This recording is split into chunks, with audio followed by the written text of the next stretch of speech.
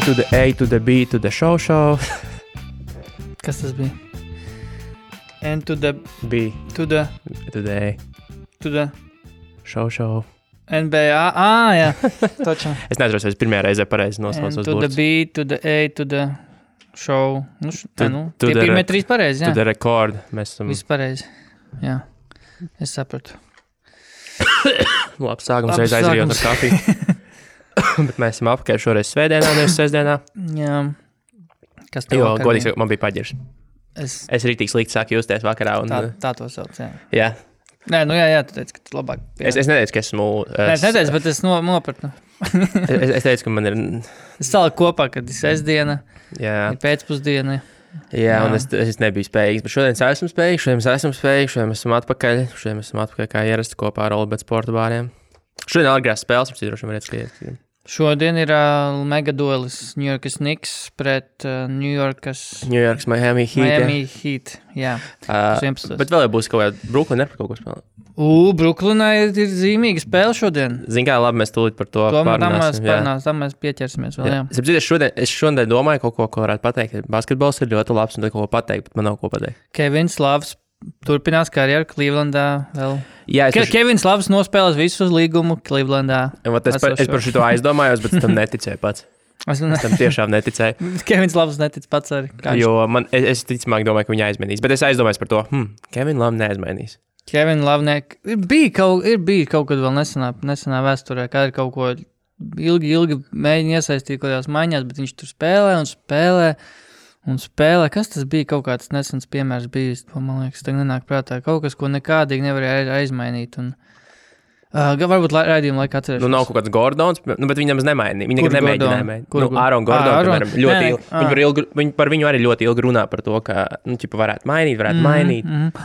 Kaut kādu Lolu Dengu, kurš tur ties Lakers nespēlējot, tur notusēja.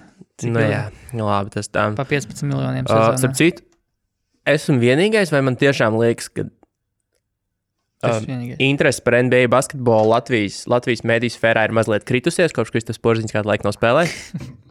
Un Dāvis Bertāns nav spēlējis. Dāvis tagad spēlē, jā, bet tā konceptuāli, man liekas, ka ir klusāk. Nav vairs tā tik daudz. Jā, tāpēc, ka runāt jau var tikai par mūsu labo draugu Andžeju un Rodionu, kurš tagad tikai pamazām atkal sācis spēlēt. Mēs par Rodionu varētu parunāt. Jā. Tev ir kaut kas, ko teikt par Dallas un Wizards, jo man īsti nav godīgs. Dallas un Wizards Latvija? Jā. Man ir padziļināta Davai. statistika, kur šorīt nācās updateot, jo Dallas, diemžēl, šorīt spēlēja savā City Edition pilsētas versiju kreklos, tajos pretīgajos grafitī. Ja? Man bija vienkārši jāpasījos statistikā, kā Luka spēlē un kā Porziņš spēlē šīs pilsētas džersijos. Formās, jā? Jā. Respektīvi, kopā bijuši 11 spēles tagad, 6-5 bilants tagad pēc uzvaras par Philadelphia. Un vēl 11 spēles būs. City džersijos, jā? Jā. 22 kopumā sezonu. Luka 9 spēles nospēlējis. Viņam vidēji, es tagad no galvas nepateikšu, cik viņam ir sezonas rādītāji, bet viņam ir pie 30, cik atceros. Es varu apstīt. Tur 9 un kaut kā tā, ja? Respektīvi, es tagad saukšu tos, kādi viņam ir stati, tajos City džersijos, un to var pasīties, kādi viņam ir attiecībā pret sezonas. Viņam 9 spēles, 25,6 punktu vidēji spēle. Sezonā 29,4. 9,4 atlikušās bumbas. 9,7 sezonā. Jā, 8,3 piespēles. 8,9 sezonā. Jā, 5,1 kļūda. 4 kaut kāds man sezonā kļūdas. 4,3, jā. Jā. 41,7 metienu no spēles procents. 47. Jā, un trīnīši 25,4%. 3,2. 18 no 71 trīnīt viņš ir iemetis. Jā.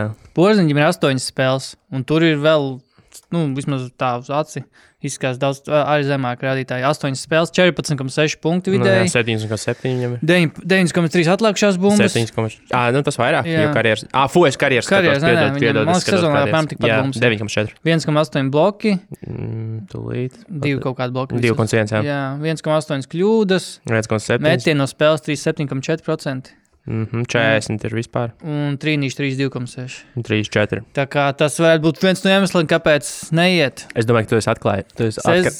Lūk, arī zināju to, tāpēc viņš saplēs to kraklu vakardien. Es teiktu, ka es uzreiz šo varu arī šajā analīzē var pielikt tagu klāt Valdu un Valterijas pēc centra. Tas ir ļoti dziļs. Es rēķināju pats galvā, jo skatījos, kamēr es atradu to Dallas mājaslapā, kuras spēles bijušas tajās City. To var redzēt kaut kā? Jā, tur atsevišķi sadaļa viņa mājaslapā. Nu, ne jau tā, ka tur ieja viņa mājaslapā un tur sadaļa City Jerseys. Nē, bet pie spēļu logiem ir... Spēļu logiem, vienkārši es atvēru viņu mājaslapā kalendāru, kad ir spēles bijušas un būs vēl City Edition Jerseyos. Tad es savilku kopā ar viņu kopējo grafiku. Un arī vispār Dallas tagad arī uzvarēja Philadelphia, un Dallas bez Porziņģa 3-4 bilance. Uzvaras tikai līdz šim vēl pirms šīs nakts bija pret Nets un Bulls. Tagad uzvarēja 76ers. Jā, šonakt bija Dwight Powell nakts. Dwight Powell nakts, jā, Luka, nebija nekāds īsti, bet ko es te vēl pierakstīju? Ka Porziņģim špricē celī kaut ko, ne? Tā runā. Ko viņam tur iešpricēja? Kaut kādus. Kaut tur bija 3 burtu saīsinājums. Kaut kādus, man ir links pat uz to. STDs. Kaut kādu STD iešpricēja, bet cik tam viņš tagad 7 spēles izlaidz, kopā 8 jau tagad izlaidz būs, ne? Man liekas, ka tā bija 8. Tā bija 8, jo pirms tam viņš bija vienu izlaidz tāpat tās atpūtas nolgos, bet nē, man nav baigi ko pieminēt, bet tik to, ka Dallas pamazām kaut kas slīd, ne? Kaut kas tur slīd nedaudz. Nu, ir paslīdējuši, bet es domāju, ka viņi ir aizslīdējuši tur, kur viņai vajadzēja būt. Nu, tā teikt, tā regresija uz to, kur vajadzēja. Nu, jo viņi ir 2 spēles priekšā 7. vietai, un 3,5 spēles atpaliek no 2,5. Nu, pirms 3 dienām tika ziņots, ka Porziņš saņēmis PRP injekciju celī. Un vismaz vēl 2 spēles izlaidīs, respektīvi tās ir bijušas jau šitās 2. Pirms 3 dienām, respektīvi. Denveras spēle. Jā, runāja jau, ka viņš pat Denverā varbūt atgriezīsies, bet tur slimība. Tā kā, pēc būtības varbūt viņš jau nākamajā spēlē atgriezīsies. Varbūt ne. Starp citu, rietumos ir tā, ka no 2. līdz 5. vietai visām komandām ir pusspēle starpā. Bilants 27-12, 26-12, 26-12, 26-12. Un tad Dalsē 24-15, tur ir 2,5 spēles starpā. Runāju par citiem latviešiem, man ir pierakstīja to, ka Wizards ir nedaudz ieskrējušies, pat kas tā negaidīti ar visu viņi vinēja to Bostonu un Nagijs. Nagijs? Nē, Nagijs viņi zaudēja Nagijs. Viņi vinēja Nagijs, viņi vinēja Bostonu. Jā, un Bostonu. Un tagad Atlantu vinēja, un viņiem bija, viņiem, viņi joprojām tur palēja dzīvojās, bet viņiem 13-25 bilanci. Bet tas Karusilo teica, ka nevar sagatavoties Wizards, jo tur katru reizi spēlē citi cilvēki. Ne tikai tas, ka katru reizi citi, bet arī pat ja tie paši, bet viņi neko nezin par viņiem. Jā, kurš spēlēs, nav zināt. Bet Dāvis atgriezās, viņš 14 punktus iemet, iedankoja smuki. Ar Andžeju ap 2 kopā. Ar Andžeju 2 latvieši, bet Andžejam tagad līdz 15. janvārim viņa nākotne izšķirsies. Jā, bet tur tas sūd, ka viņiem kāds jāmet nost. Viņiem jāmet nostrikāts, bet teorētiski, Mahīnmī vienkārši, bajauto. Tev tolka no viņa bājautot var būt, bet es neesmu vispār dzirdējis tādu vairs iesīgu, ka kāds grib.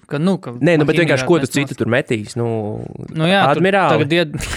Admirāli nedrīkst mēs nost. Jo plus Admirāli. Peytonam iedeva kaut kā, tam Peytonam dēlam, Peytonam 2 iedeva tur laikam garantētu jau uzreiz. Jo skaidrs, ka tu nevari, pirmkārt, tu nemetīsi Mo Wagneru, tu nemetīsi Bryantu. Īšu Smitu nemetīsi. Troy Brown junioru. Bet, zin kā, viens jau ir, tu nevar... Pa gariem tur runā tagad? Jo tāpēc, ka tu jau, ko tu darīsi ar 5 centriem spēlēs? Tā kā, es nezinu, ko tur, var iespējams kaut kādu tur gārdu vai ko var... CJ Miles tur var nomest, bet tad tev būs komanda ar 3,5 centriem un 3,5, jā. Tas ir daudz vai maz tā kā? Es domāju, ka tas ir par daudz. Par daudz. Nē, bet, piemēram, tāds CJ Miles vispār knapi spēlē šo zonu. Viņam 10 spēles, tikai viņš tagad jau cik ir... viņš ir veterāns un īsti neredz viņam vispār vietas sastāvā. Nē, taisnība, jā. Bet tāpat laikā arī, tur Jānis Mahīnmī. Arī Jānis Mahīnmī iet startā. Viņš iet tāpēc, ka tur nav... Viņam ir pēdējais līguma gads pagājis. Jā, viņam ir pēdējais. 16, tā pēdējais, jā. Es nezinu, tik zini, kurš man tad besīja, jau sāk bišķi besīt spēlētājs tajā Wizards. Dāvs Bērtāns, zinu to Dāvs Bērtāns. Aiziet Tomas. Rakstiet komentāros. Jā. Dāvs Bērtāns sūkā. Aiziet Tomas, jo viņš Tomas laiku kādos mēslos iesaistās kaut kādās tur pagrūšu tiesnes, tad tur iet publikā kaut ko, tāds. Viņam ir krīze pusmūžu. Viņam jau sen tā krīze, viņam jau kopš Bostonā, viņam tur tas pēdējā spilgtā sezona bija. Viņu aizmainīs Cleveland, tad sākās tā lejupslīde, viss tur viņam mugur sāk sāpēt, kas tur, un viss, un viņš jāliek backbrace. Viņš vienkārši ir ļoti sapīcis par to, ka viņš tā nedabūja to lielo līgu, jo viņš Bostonā varēja reāli dabūt. Man liekas, ka bija situācija, ka viņam tā kā piedāvāja līgumu, tā kā pirms tās vienas sezonas, tās pēdējās normāli labās Bostonā. Un viņš nepieņēma, viņš tā kā bet on himself, tā kā paims un visu. Nē, sanāca jau labi, bet vienkārši tā trauma pēc tam visu atšķirēja. Pēc tam tā traumas atšķirējas, jā, bet līguma tā viņš zina, viņš tagad uz minimāliem dzīvo. Tāpat kā Dwights Howards, kurš tagad ir dabūjis garantēto līgumu līdz sezonas beigām. Zin, kā viņš to nosvinēja? Viņš iemet trīnīti. Jā, pareizi. Un tāpēc... Magija var tur tagad lādēt trīnīti. Šeit mums ir starp citu 4 cilvēku reizes.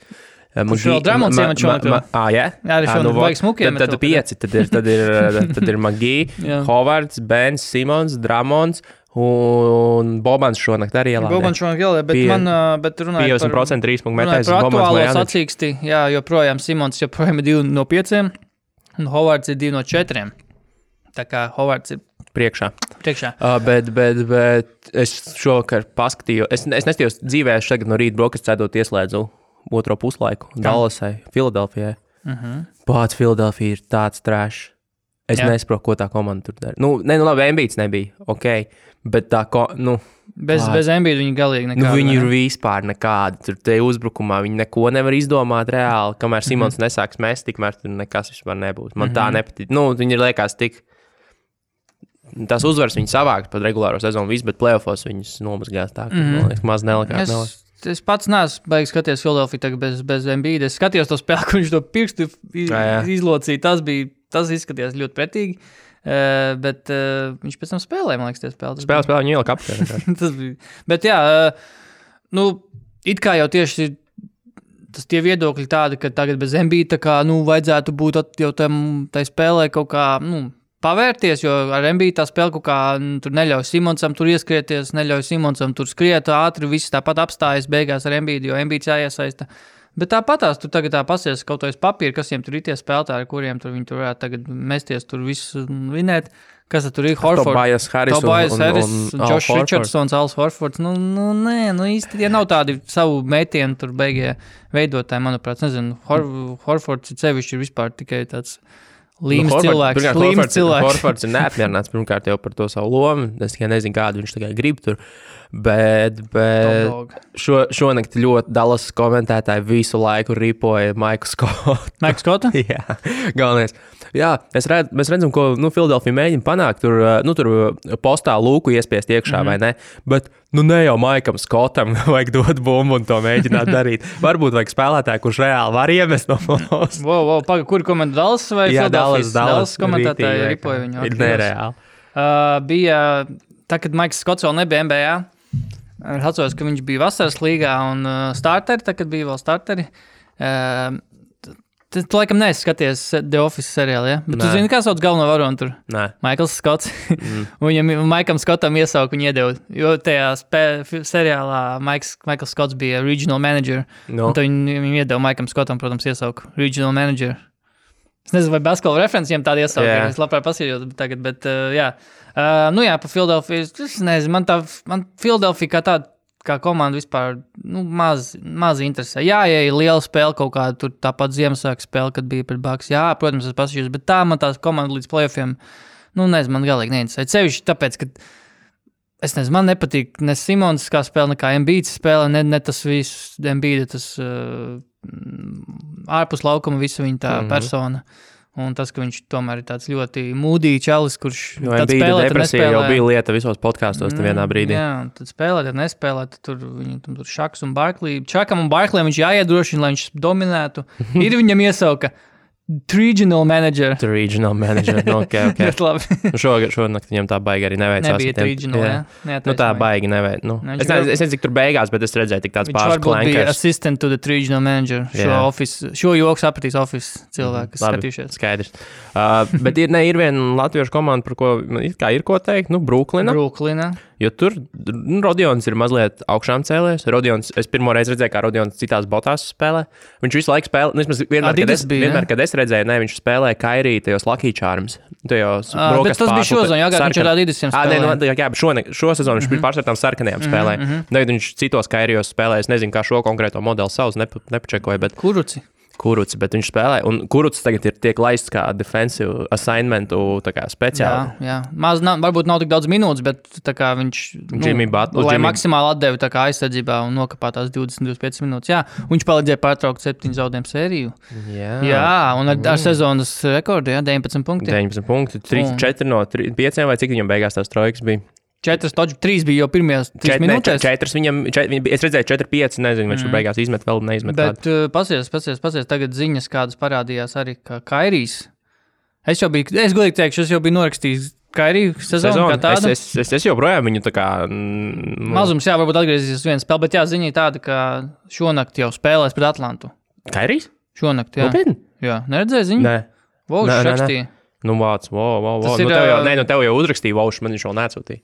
Jūs jau draugi. Right, jā, bet Brooklyn šobrīd 8, 17, 20, bet jā, Kairijs noslīdēja. Bet tas ir ļoti jocīgi, jo vēl šonadēļ Kairijs tur intervijā. Gāja runa par to, ka viņš vispār atgriezīs. Jā, un tur arī vispār Nets saka vienu, Kairijs pasaka kaut ko citu. Kairijs kaut ko tur saka, es sev uzlieku tur nedēļu tā kā deadline, ja es neatgriezīšos, tad nezinu, tur roku nogriezīšos, plecu tur izgriezīšu to traumēto, bet Nets saka, nē, mēs tā kā bet tur, es nesapratu, Nets kaut ko visu laiku noklusēja. Viņi tā kā neteica vispār neko par Kairiju tur, jo bija vien brīdis, kad tā kā Kairijs ir, es zinu, pirms spēlēm skatījos, ka viņš bija uzlikts kā day to day, vēl pirms kaut kādām pāris nedēļām, bet tieši laikā tā realitāte bija tāda, ka viņiem tur kaut ko vēl špricēja un vispār nebija skaidrs, kā reaģēs viņa ķermenis uz kaut kādu to injekciju vai uz ko, jo tur var būt tā, ka tur, ja ne tā reaģē, tad tur viņam jāizlaiž visu sezonu, tur koči bija pilnīgi mistika, tāpēc vēl jau vairāk tas, ka Vaušs ierakstīja, ka Kairijs spēlēs šodien pret Atlantu. Tā ir agrā spēle? Tā ir vienos naktī, jā. Vienos? Tā man liekas, pavisam agrā nav, nē. Man liekas, ka otra bija 10:30 arī. Divas ir 10:30, bet tā nav viena no tām divām nav Brooklynas spēle, bet jā. Kairijs apakaļ, un es domāju, ka Nets būs apakaļ pakaļā. Bet pagaid nav tā, ka viņi šobrīd nebija pakaļā. Es teikšu, man te ir pierakstīts, kāda viņiem gāja vispār bez Kairija, bet tā pacās, ņemot vērā, ka viņiem tagad bija tas zaudējums sērija un viss tas kaut kā baigi pabojājās, viss tas, tā kā, bez Kairija viņi ir labāk, un Nets ir apakaļ, tā kā pagājušajā sezonā. Nē, īstenībā viņi diezgan nolaidās. Tas sērija, viņi izsēja pilnīgi visu handikapu, ko viņi bija iekrājuši, viņi reāli ir izsējuši, un tagad, protams, ka viņi joprojām ir play-off zonā, un tur tagad ir 4 spēles virs, bet, viņi vienā brīdī tur bija 10 spēles priekšā, jo tagad austrumos ir baigais pārāvums starp 7. un 8. vietu. Un pēc tam tālāk, jo tur ir 6 spēles starpā. Reāli 7. un 8. ir Orlando un Brooklyna. Un pēc tam nākamā, viņiem ir 46% uzvaru bilance. Un nākamajiem pēc tam ir 60%. Tur aiziet Indiana, Philadelphia, Toronto, Boston, kur arī ir 2-3 spēles starpā visām. Brooklyna bija 13 bez Kairija. 4-8 pret komandām, kam ir pozitīva bilance, 9-5 pret zemi. Bet zin kā Kairiem sūdīgi ir, tajā Kairija bilancē viņu arī nevar skatīties tā, tik vienkārši pastīties ciparņiem un pateikt, tur viss ir sūdīgi, jo īstenībā tur bija kaut kādas 2-3 spēles, kas bija rītīgi close un overtime, bija, man liekas, ka 2 pat overtime, un tādi, ka, viens grozs tur papakaļ, tās spēles varēja, tā bilance var izskatīties ļoti drastiski citādi. Bet, es neatbalstu Kairiju, man ir vienalga godīgs par Kairiju. Es tāpēc vairāk nesaprotu, kas ir tie cilvēki, kas par Kairiju balstu, tie, kas pērk bots viņam, protams, jo bots viņam Kairiju populārs. Bots ir labs. Kairiju bots ir labs, tev atzīst, man viņš patīk. Jā, bet, es nezinu, sevišķi, kad spēlētājs, kurš ir traumēts, un pat viņi to balso, un viņš joprojām ir... Viņš nebija joprojām līderis? Ne, viņš bija ar Trae Young joprojām līderis, vai ne? All-Star balsojumu 2. Skatījies tas kontroli? Aptuveni. Es biju uzmetāts, bet es to no galas tagad nenosaušu, kur viņi visi ir. Zinu, ko Porziņš 7. Porziņš joprojām Tako Falls joprojām diezgan augstu. Godīgi sakot, ja Kairijs ir vesels, tad es viņu labprāt redzētu All-Star spēlē. Tāpēc, ka viņš ir džeks, kas ir pietiekami, pēc tā basketbola viņš spēlē stilīgi. Un tas ir tas, kas All-Star gameam ir vajadzīgs. Es vispār nebūtu dusmīgs par Kairiju un Trae backcourt. To es zinu. Pat Trae es zinu, toču to bija vēl traumētu, biju labprāt redzēt arī. Traumētu, jā. Bet jā, rietumos, piemēram, Porziņģim priekšā ir Towns, Jokic, George, Lenards, Davis. Principā uzbucēji diezgan skaidri, kuri tur, vismaz no fanu balsīm, ir skaidrs, ka Lenards, Davis un James būs, jo tur Lenardam ir 2,2 miljonu, tuvākajam ir, Georgeam ir 800,000. Tā kā tur ir diezgan, tā kā akmenī Tur diezgan droši var teikt, ka ir jau skaidrs tas trīnieks. Un aizsargi arī tas pats Hardenam un Dončičam ir attiecīgi 2 un 3 miljoni, un tālāk ir Damienam, kurš ir trešais, kuram ir 600, nepilni 700,000. Tā kā tur arī viss skaidrs, rietumos.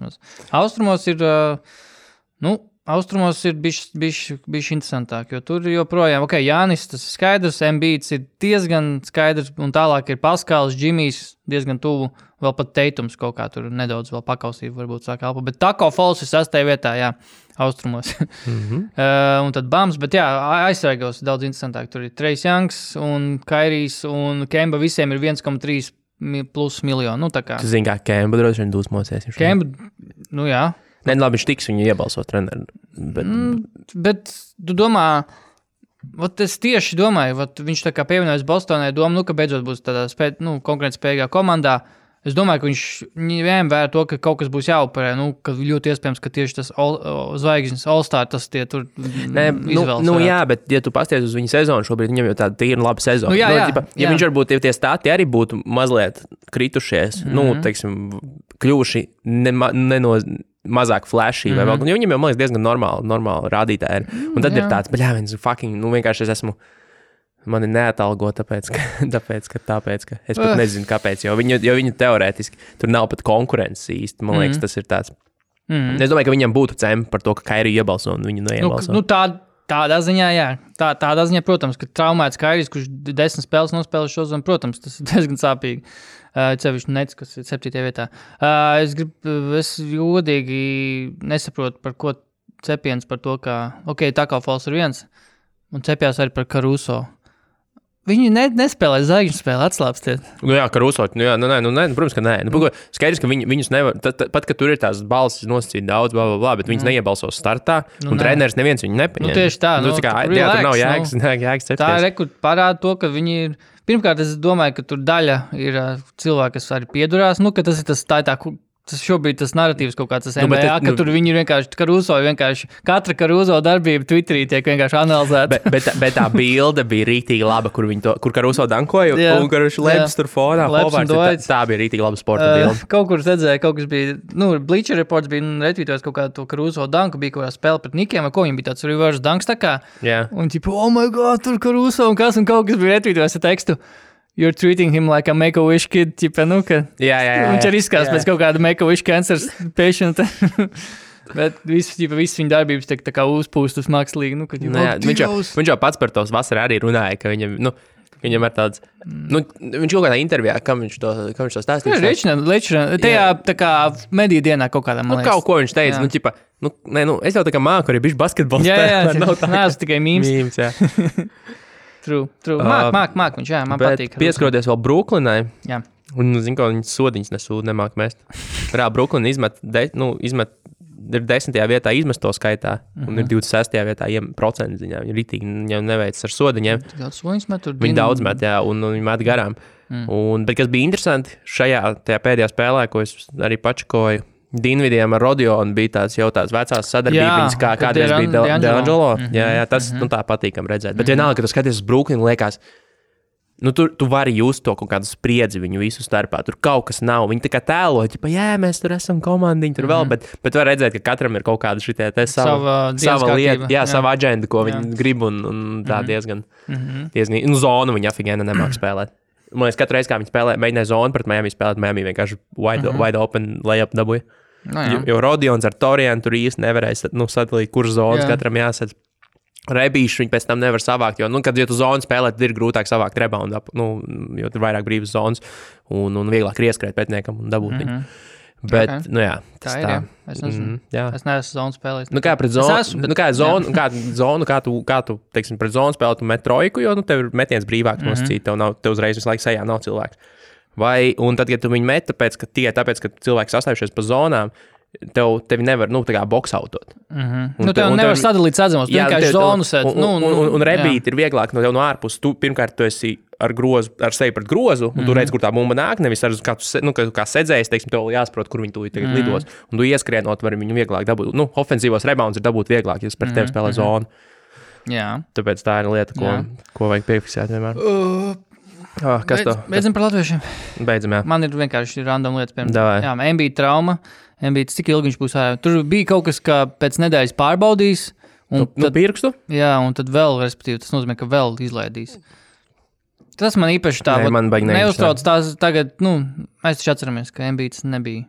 Viņam taču ir jāizlaiž konkrēts daudzums spēļu. Arī fakts. Tas ir līgumā ierakstīts. Tas ir ierakstīts.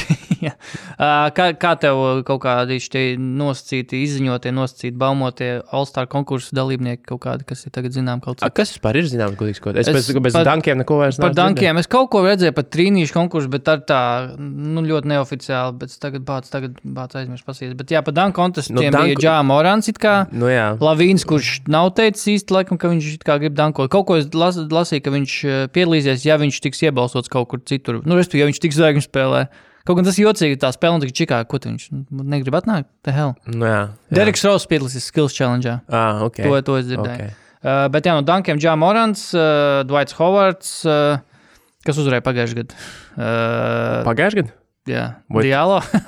Jā. Bet man liekas, ka viņu neuzaicināja pat, bet varbūt uzaicināja. Es redzēju 4 gabals bija.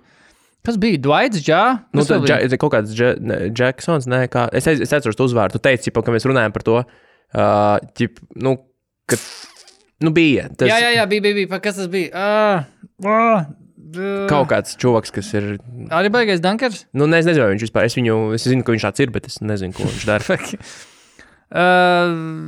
Es nezinu, Kristaps Dārgais? Jā. Tas taču. Bet, jā. Kaspars Campbell. Dereks Jones Jr.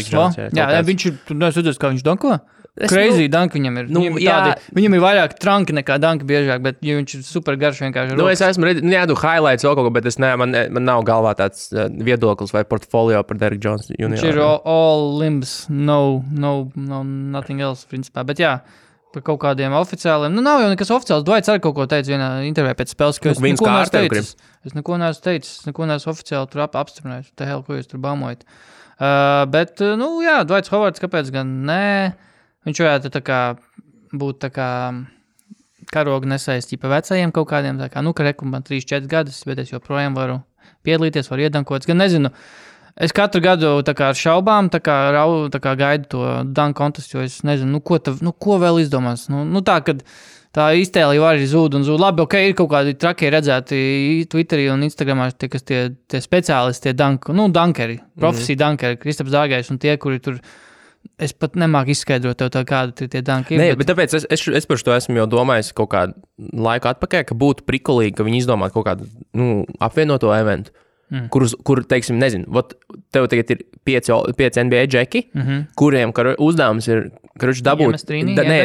dabūt badiju kaut kādu, kas ir vēl profesionāls dankeris, un, teiksim, tur pa pāriem dankot vai vēl kaut kādu fišku, kad, jā, jo, parasti NBA spēlētāji, viņi tur nav vairs baigi aizraujoši. Bija tas, kur bija Gordons pret Lavīnu, jā, tas bija tāds labs. Jā. Vai arī tad otrs ceļš ir ieviest tādu riktīgu zvaigžņu jaudu tam danku konkursam atkal. Lebronu. Jā, Lebrons. Bet kas tad ir tie, kas ir no zvaigznēm baigi danko? Pauls Džordžs, Lebrons, Kavaja, Kreiso Rūks. Jānis jau arī varētu. Viņš Eirostepā dankot. Jā, viņam jau atlētisms ir, lai viņš kaut ko tur. Viņš jau piedalījās vienreiz. Jā? Ļoti, tā kā viņš pirmajā, otrajā sezonā. Jā, tāds pilnāds. Es saku, All-Star eventiem vispār. Bet tur nekas tāds, viņam bija tur laikam vairāk tas šovs nekā pats danks, viņam tur bija, viņš iznāca ar Grieķijas karogiem, un ko tur, jā, tur ar dievietēm kaut kādām tur Zevut. Okay, humble. Kaut kā tā, jā. Bet, jā, kāds Westbrooks, piemēram, varētu. Bet Westbrooks tikai ar aizsargu priekšā. Ar aizsargu priekšā, un viņš skriet visu laiku no otra laukuma gala. Ātrijā uzbrukumā. Ieskrienās vienkārši. Ātrijā uzbrukumā dankot. Jā. Antonijs Deivis tikai alley-oopus, kaut kādus tur reverse tikai. Bet jā, Ja Morants piedalīsies, tas ir labi. Tas ir labi, jā. Es redzēju, kādu viņam tie iesildīšanās danku vispār. Tur arī vienkārši viņam padod piespēli, viņš no gaisa savu kāju vienkārši tāds mazais saspēles vadītājs. Ļoti labi, malts. Tur, bet jā, pa trīnīšu konkursu. Es redzēju, man liekas, Duncan Robinson varētu tā būt. Es kaut kur redzēju tādu. Tas nav neiespējami, bet es nevaru apstiprināt nolikt. Bet, ja nepiedalīsies Dāvis Bertāns, tad es vairs nestīšos basketbolu. Es visu kancelošu basketbolu. Cancel NBA hashtag. Pagājušajā gadā jau bija tā, viņš viņš nebija, pa viņu nerunāja tik skaļi kā šogad. Viņš arī mazāk spēlēja. Viņš mazāk spēlēja, viņš bija San Antonio, tur uzreiz viss tā mēdīju uzmanība ir mazāk un tā, bet tagad reāli pa viņu runāja, reāli, nezinu, ieslēdz Wizards spēli, tā, ka viņš atgriezās. Tur runāja, lielākais notikums, Dāvis Bērtāns ir apakaļ, Latvijas Lāzers ir apakaļ, Latvijas Līpers, tagad viņi, ka viņš iedam, ko viņi sauc, Latvijas Līper.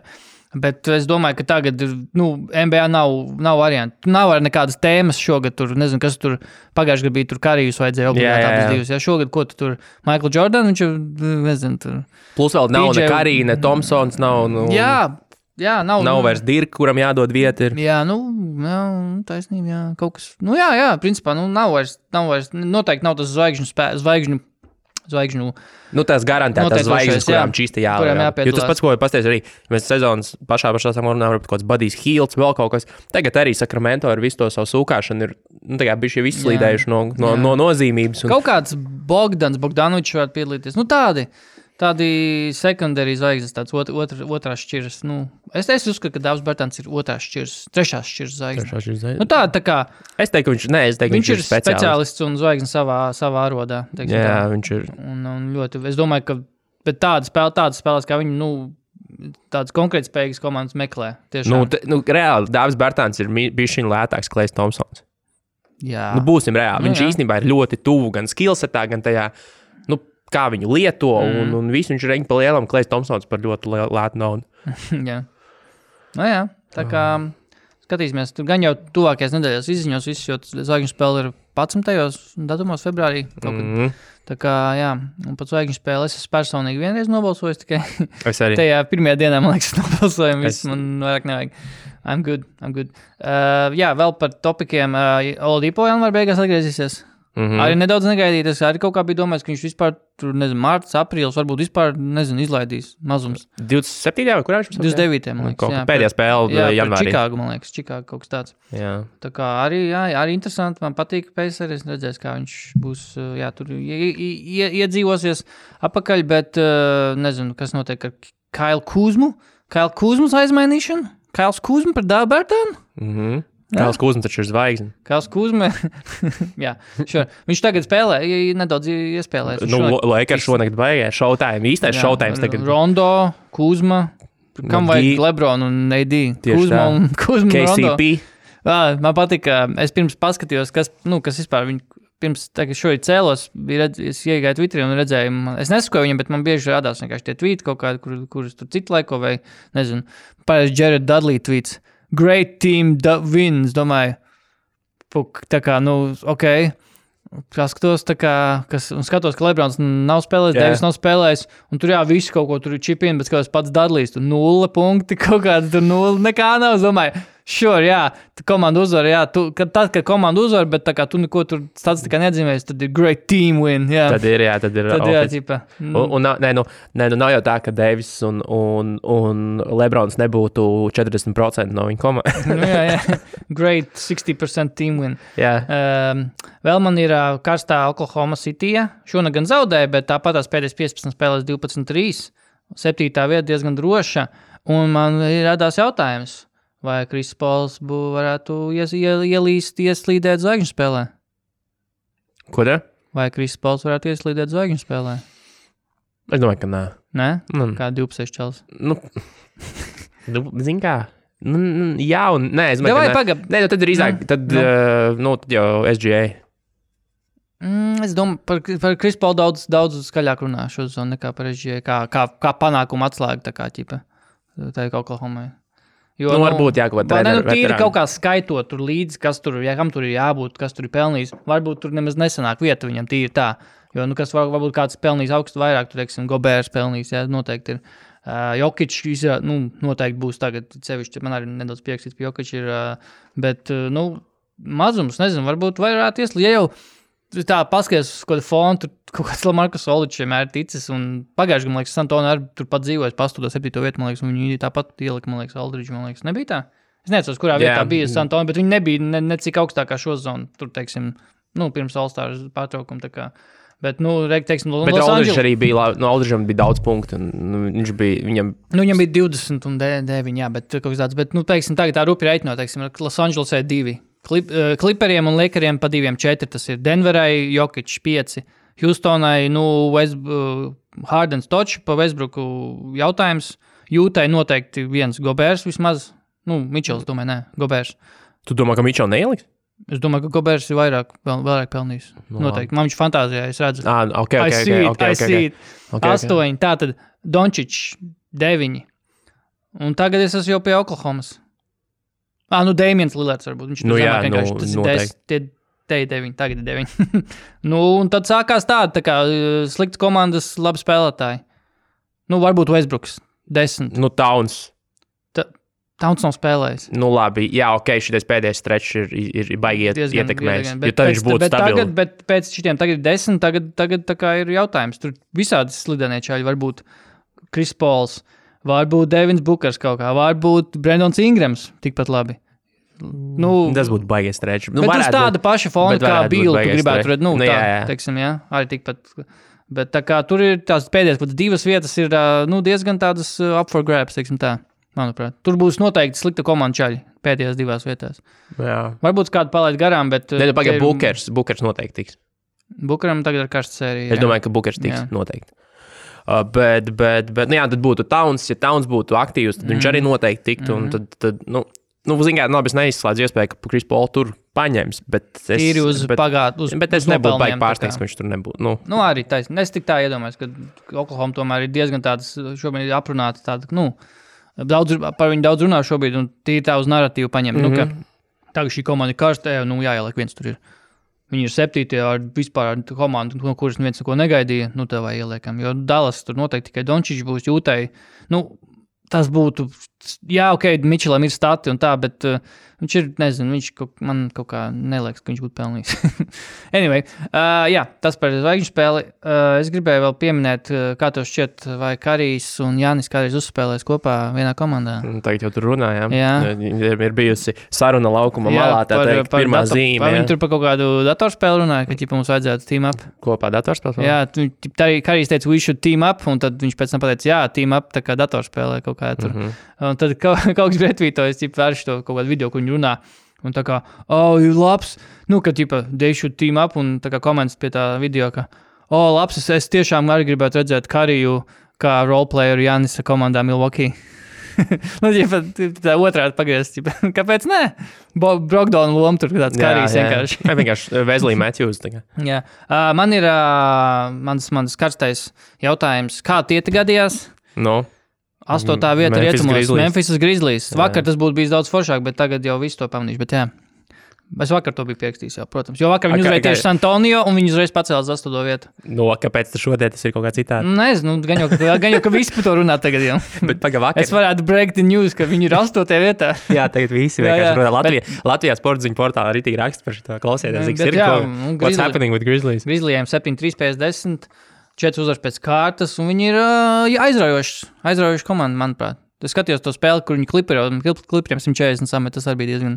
Un Crowders dabūja cik 70 fantāzija punktus tev?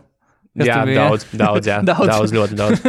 Nē, tā ir tā pa kluso, viņi tur pakāpušies, ir tas diezgan tā interesanti. Nē, rietumos ir, kā tur bija ESPN raksts par to, ka Wild kaut kā Wild Messi race tā kā par 8. vietu rietumos, jo tur viss, tās komandas, kas par to vietu cīnās, ir zem, nav pozitīvām bilancēm un tā trešī tā cīņa diezgan tāda. Tā kā austrumos visus šos gadus bijis apmēram, bet jā, tagad rietumos arī tas pienācis tas laiks, jo tas augšgals rietumos ir diezgan tāds, pirmais sešnieks, teiksim. Jā, viņi diezgan skaidrs, bet jā, pēc tam atkal visas praktiski tur. Jā, tur Portlanda, vēl Phoenix nav, teiksim, tā, nav diezko.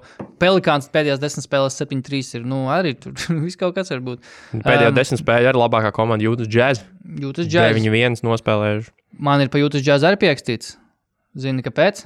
Tāpēc, ka tur ir tāds spēlētājs kā Jordans Clarksons. Un ar viņu sastāvā viņi nav zaudējuši 8 uzvaras pēc kārtas. Iedomājies? Wow. Viņš vidēji 24,5 minūtēs. Kādreiz Maiks Konlijs jūtas? Vidēji 24,5 minūtēs, 14,3 punkti, 46,2% no spēles, 3,7 no 3. Nekas labs beigas nav, nekas spīdošs nav, bet labākais offensive uzbrukuma reitings komandā viņam 117,7. Bet, jā, runāju par Konliju, jā.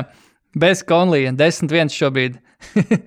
Tā kā, bet ir tikai bijuši 2 uzvaras pret komandām ar pozitīvām bilancēm, tā kā pret Clipperiem un Miami. Bet, jā, ja gribam karstus virsrakšus, tad Matt Conleys, bez Conley džaz rulē, Clarksons MVP. Conleys ir washed. Vai Conleys ir, vai Clarksons ir daudz lētāks Conleys? Vai Clarksons ir daudz labāks? Vai Clarksons ir jūtas nākotne? Jā, būvējam ap Clarksonu.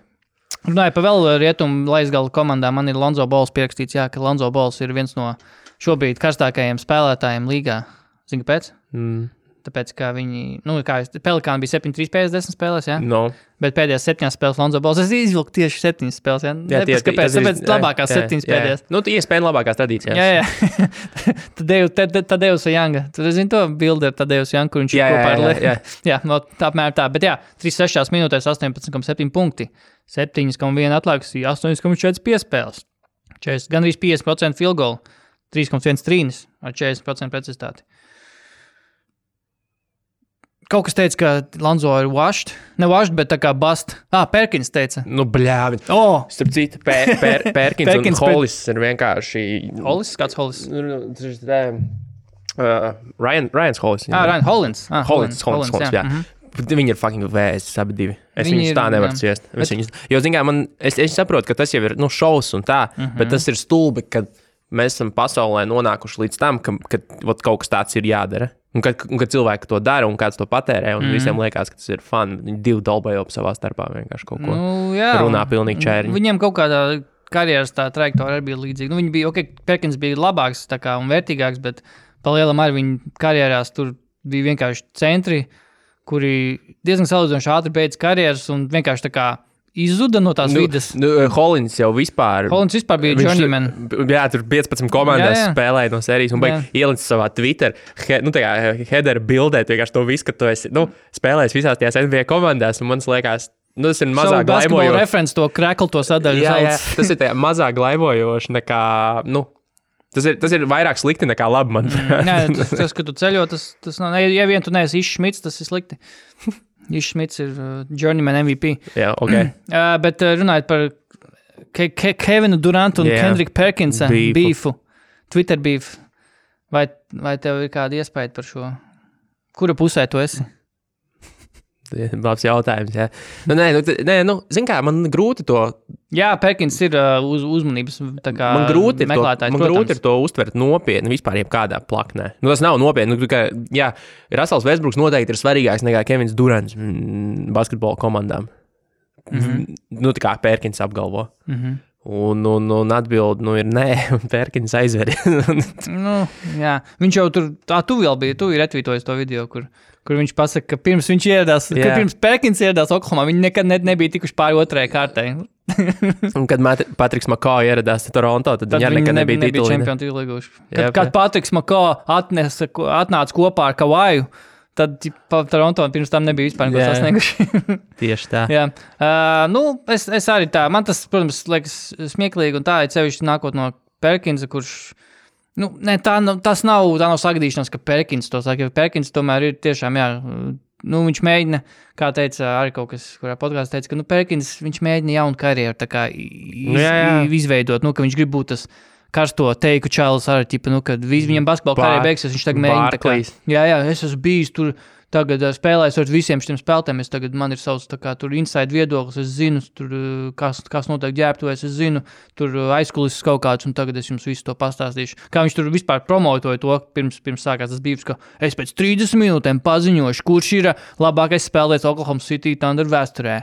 Un tas ir Russells Westbrooks, Mr. Thunder. Bet mums visiem ir jāpaskatās spogulī kā cilvēkiem un jāpasaka to sev, ka mēs pie tā esam vainīgi, ka šādi cilvēki. Ne jau viņi paši atnāk un sevi establisho, cilvēki to skatās, reitingi viņiem ir, un mēs esam pie tā vainīgi, ka mēs esam kultivējuši vidi, kurā rodās Kendrick Perkins televīzijā. Steven A. Tie visi Steven A. Skip Bayless bērni, tā kā atvases kaut kādas, tā kā, kas ir izcēlušos tieši no šitā. Disciples. Jā, Disciples, jā. Skips Bayless šorīt, by the way, bija ietvītojis, ka par Luku Dončiču. I don't see it. Tu redzēji to tvītu? Nē, es neredzēju. Tur bija visi pēc kārtas viņu retvītojuši ar tur, what the fuck? Bet kaut kas vēl tikko bija teicis par Dončiču kaut ko. Dudlejs kaut ko. Bet es nepaskatījos to video, bet redzēju, ka Dudlejs vienkārši low-key taking jabs at Dončiču. Ko viņš teica? Es nezinu, es nepatījos to video, bet tiem, kam interesē, tie var pastīties. Jā, es pagūglēt. Skip Bayless, bet jā. Te ir vēl kaut kas? Par random lietām? Jā. Man ir vēl pieminēts Jokiča karstais mēnesis. Vispār Denvera. Denvera ir labi stabila. Otrajā vietā ir Denver visu laiku bija tur, īstenībā. Jā. Nav tā, ka viņiem bija baigies kritos kaut kādā brīdī. Tā, kamēr man ielādēsies, es meklēju Skip Baylessu. Bet jā, viņš kaut ko ļoti karstu un arī droši vien meklēja kaut kādu tā kā uzmanību, jo pirmkārt, es pa Skip Baylessu neesmu nevienu viņu video skaties, kopš viņš vairs nav tajā first take ar Stephen A. Kopš notika tā maiņa. Nuggets trešajā, bet viņiem ir tikpat zaudējumi, cik Clipperiem. Rietumos. Es gribēju par Resno Jokiču, jā. Viņš nav resns, viņš ir mazāk resns. Viņš ir no TVS taisnība, jā. Tušai. Jokiču mēnesis, tas laikam vairs nav mēnesis, bet kādā ziņā pēdējais 15 spēlēs. Viņš ir, jā, pirmkārt, viņš ir manās acīs atguvis tā kā, zvaigznes, bet All-Star status easy. Bet viņš tāpat būtu ticis arī, ja viņš būtu turpinājis tur, 16 un 9 un Denver būtu trešajā vietā, tāpat būtu ticis. Bet jā, 15 spēles pēdējās. Denver pirmkārt ir 11-4, tagad šodien zaudēja Clevelandē, nesaprotamā veidā. Clevelandas slagiem zaudēja ar Kevinu Lovu. Priekšgalā Kevins slags. 15 spēles, 24 punkti pēc spēlē, 9,3 bums, 6,5 piespēles, 57% metienu no spēles, 46% trīnīšu. Viņš iemet 2 trīnīšu spēlē, plus mīnus 5,1. Jokičs, man liekas, ka, ja neskaita piespēles, tā ir principā Jokiča. Tāds Jokičs pagājušajā gadā bija. Tas Jokičs ir. Tāds Jokičs bija pagājušajā gadā, jā, bet, nezinu, ir notievējis. Tu pareizi rakstīji Twitterī kaut kad. Viņš izstāst slimer. Ir, un arī pleķi mazāk, ne? Es pleķis toreiz tajā brīdī pleķiem nepievērsu, uz viņus vairāk uz sejas skatījos un likās, viņš šaurāk ir kļuvis. Mazāk gaisa telpa aizņem. Dudlejs. Ko Dudlejs tas ir no tās pašas intervijas par to, ka viņš ir deep ļoti. Ka tā komanda ir deep un ka team wins un tā tālāk. I would have been out of the league a long time ago if it was just about scoring. Jā, es šo kaut ko redzēju. For me, it's positioning, knowing where the player is out there, but for me, it's staying in front. Take Lucas 3 ball away and don't foul him. You know he's flopping half the game. And then offensively, it's really easy. Whoa. Yep.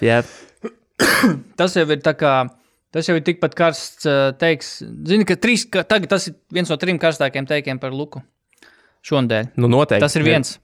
Otrs bija tas, kur es tūlīt atradīšu par Skip Bayless. Joprojām nevar atrast Skip Bayless. Viņam nemaz nav savs Twitter pofīgi. Nē, kādā ziņā otrs karstākais bija zino mūsu pašmāju basketbola apskatnieces Silvijas Radzobes par Dončiča kreklu saplēšanu. Tas ir maza bērna rīcība, maza izlutināta bērna rīcība. Tas ir arī karsts teiks. Es zinu vairākus gadījumus, man liekas. Es viņai pat ierakstīju, kurš bija vairāk par vienu gadījumu, kad Lebrons James arī saplēs savu kreklu. Lebrons plēs. Viņš plēs tās rokas. Tas bija tā komfortam, nevis, ka viņš bija sodnieks. Dusmīgs, jā. Bet es ieliku arī bildi ar Marku Gazolu. Bet bija vēl. Arī labākie to dara. Bijis kaut kas, Darko Miličičs ar to ir darījis. Tas gan nav labākais piemērs, bet tā tad, labi, turpin, ko gribētu. Nē, neko. Nē, paturpins atrast to. Nē, es vienkārši domāju par kaut kādiem arī gadījumiem, kad bija tās, kad pirmo reizi Nike formas parādījās, visu laiku bija Adidas. Tad, kad Nike atkal parādījās, tad viņas bija sūdīgi uztaisīts, ka viņas paši no sevis plīsa rītīgi daudz. Lebrons, man liekas, vairāk, kas saplēsa, nevis, ka viņš tur rociņas plēsa vai vēl kaut ko, bet viņam burtiski, saplīsa, nezinu, tur uz muguras izplīsa. Jo bija tas pats sākums, kad Nike atkal sāka provaidot formas atkal. Un bija nekvalitīvi kaut kādā pirmā eksemplārā. Tur plīsa, jā, atceros. Skip Bayless, angliski. I'm sorry, I'm not seeing superstar in Luka, at least not yet. Don't see much defense or fourth quarter mental physical toughness. He's kind of, es nenoliedzu visu, ko viņš saka, protams. Ok, viņš izbrauc uz to, ka at least not yet, bet viņš ir superzvaigzne. Ir. Come on, ir. Protams, ka ir. Ok, defense, tas ir cits jautājums. Protams. Bet viņam arī nav tās, viņam nav tur izcila aizsardzība vēl kaut kas, bet viņam ir pietiekami, teiksim tā, angliski izsakoties serviceable aizsardzība. Nesliktāk kā Hardenam. Lietojama. Jā, nesliktāk kā Hardenam. Jā, nav liability viņš. aizsardzībā kā Hardens. Par Hardenu vispār neviens aizsardzībā vairs nerunā. Hardenu šonakt 11 kļūdas tikai. Mans fantāzija ideāli.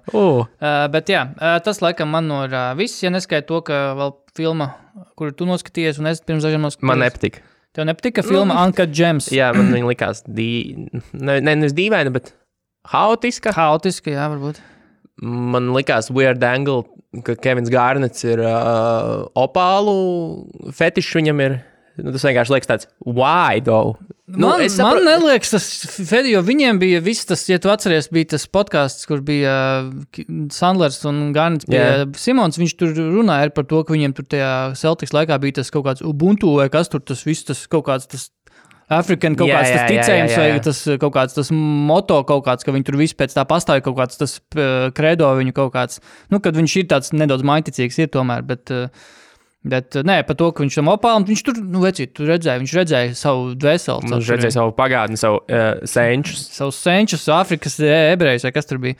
Bet man patika tā filma, es nezinu, vai tas redzēs to viņa iepriekšējā filmu. Beigas bija labi. Negaidīts nedaudz. Tu nebija bišķi iespējams arī to, kas tur, vai viņš uzvarēs to visu to betu? Parlay. Jā. Tu jau varēji, protams, pasīties. Tu jau varēji Game 7 pasīties, tāds, protams. Jā, kā mēs runājam par filmu Uncut Gems, tur ir atainot notikumu no 2012. gada, kad vienlaikus, kas pārklājās arī ar playoffiem 12. gada, kad Celtics ar Philadelphia spēlēja, man liekas, ka otrajā kārtā austrumos. Un tur bija 7 spēles, un tur galvenais arons Adams Sandlers, kurš ir...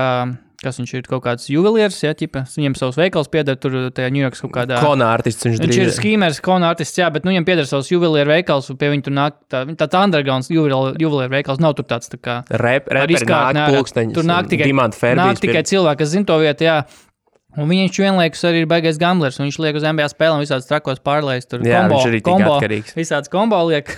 un anyway, jā, un viņš tur uzliek, bet pašās filmas beigās lielu likmi uz Garnetu un uz Celtics. Un zini, kas man likās, tas, protams, būs interesanti tikai tiem, kas ir skatījušies to filmu, bet zini, kas man likās visstrakākā likme, ko viņš tur lika. Viņš arī pats to saka.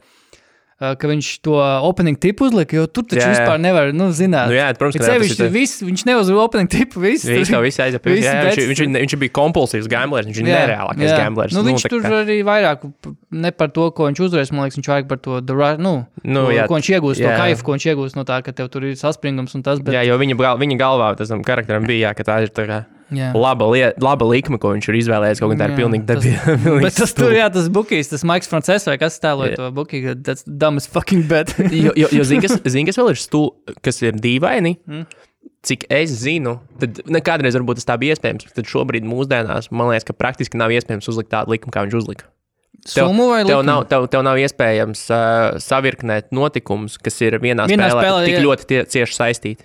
Ir kaut kādi notikumi, ko laikam var, ir kaut kādi. Kas tiešā veidā var ietekmēt to vienu bet, piemēram, uzlikt šitā te Garneta tas, Garneta šitais, Garneta tas, tur vēl tips, tu nevar salikt tik daudz. Tu nevar uzlikt, piemēram, arī Garnetam tur, 3-7 punkti un Rondo 13 asisti, jo tas var viens no otru atkarīgs. Vienā spēlē, varbūt ir kāds bukīs, kas to ļauj izdarīt, bet šobrīd es zinu vienkārši, jo es esmu mēģinājis ar tos spēlētāju propus kaut kādos tur pasaules kausos likt, jo tas, man liekas, interesantāk ir tos, un nevar savirknēt kopā, ka tev liekas, ka vienā spēlē, tur būs tā un tā un tā, un viņi neļauj šo likt. Tā kā es nezinu, vai mūsdienās vispār tāds likums iet cauri. Nē, tā filma pati, es viņu noteikti skatīšos vēlreiz, kad būs labākā kvalitāte, jo es nedomāju, ka viņi Latvijā kinoteātros rādīs, bet filmā piedalās Kevins Garnets, domāts 2012. gada Garnets, bet nepateiks, teiksim, ka viņš ir 7 gadus vecāks.